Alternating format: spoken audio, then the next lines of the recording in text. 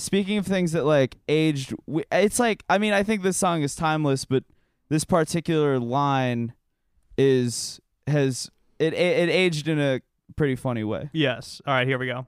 Pheromones, got a fucking halo over my devil horns. Trap pumping all night like Chevron. Suck a nigga dick for an iPhone 6. Fuck my nigga Terry for a new Blackberry. You can get buried for an ounce of Katy Perry. Yeah, pause that. Yeah, hell yeah. Can you repeat that line verbatim for me, Brandon? Oh, suck Lil Wayne's dick for an iPhone 6. I should bleep it and Suck pretend you said it. His friend. No. That is very funny. The BlackBerry line's funnier to me. Oh, to fuck his friend Terry for a new BlackBerry? Fucking a guy named Terry for a BlackBerry. It's like fucking Lil Wayne's friend. Well, much worse decision. This was fucking sucking Lil Wayne's dick for an iPhone 6 is a way better deal. I mean, especially at the time. I mean, doing it now would be pretty funny. It would be pretty funny to suck Lil Wayne's dick for an iPhone 6. I mean, now. Yeah. True. Like you suck Lil Wayne's dick and then he gives you an iPhone with a home button. But this was the reason why I wanted you to play that line is because I developed a character. Where it's Bernie Sanders hearing Lil Wayne say that and he's mad about it. Okay. For too long, the 1%, they've been making us suck Lil Wayne's dick for an iPhone 6. For too long, the 1%, they've been making the 99% fuck their friend Terry for a new BlackBerry. I want everybody to be able to afford an iPhone 6. In order to afford an iPhone 6, you should not have to suck Lil Wayne's dick. Like these are in his stump speech. He heard it and kind of like forgot where it came from, you know? And he just thinks it's like a true story. I heard a story recently about a woman who had to perform fellatio on a man in order to get an iPhone.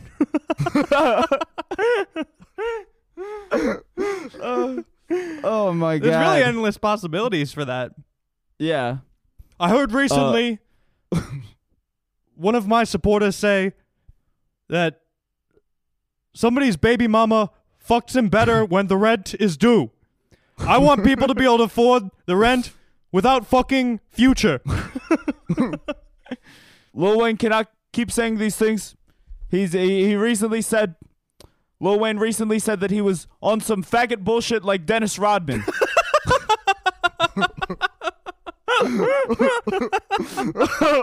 I forgot about that line.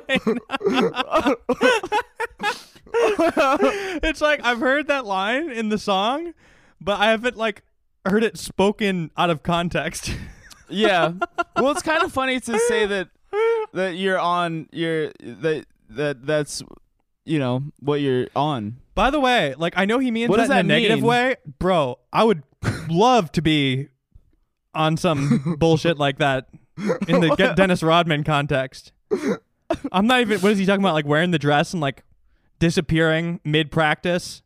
Yeah. And then like reappearing in Vegas on a Harley with some guys that nobody knows how he met them. We talked about that on the podcast. Oh, for sure. Well, absolute legend. I've put me on that bullshit. He needs the Last Dance treatment. Oh yeah. I want to keep thinking of more.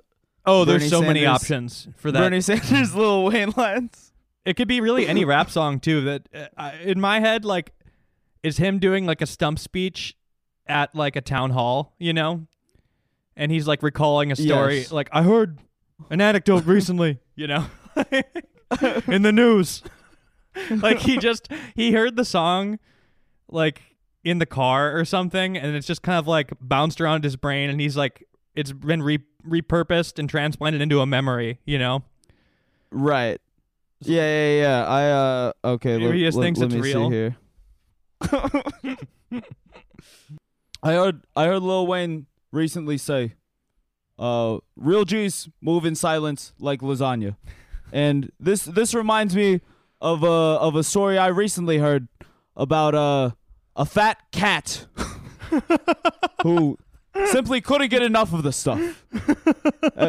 He was very rude. He was very rude to his owner, John. He was very rude to his owner, John. He would demand lasagna every night.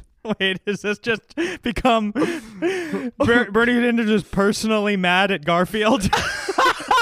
I thought you were gonna do another Lil Wayne reference. Oh no! Now he's mad about. Now he's mad at Garfield. I also like that. I thought you were going somewhere else with it, but you just kept it at him being mad at Garfield for being rude. No, he was just mad. I thought you were about to be like Garfield for being. This is exactly like the 1%. Garfield is the 1%.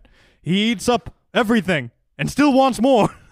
I've spoken a lot about the fat cats on Wall Street, but not enough about the fat cats on Main Street.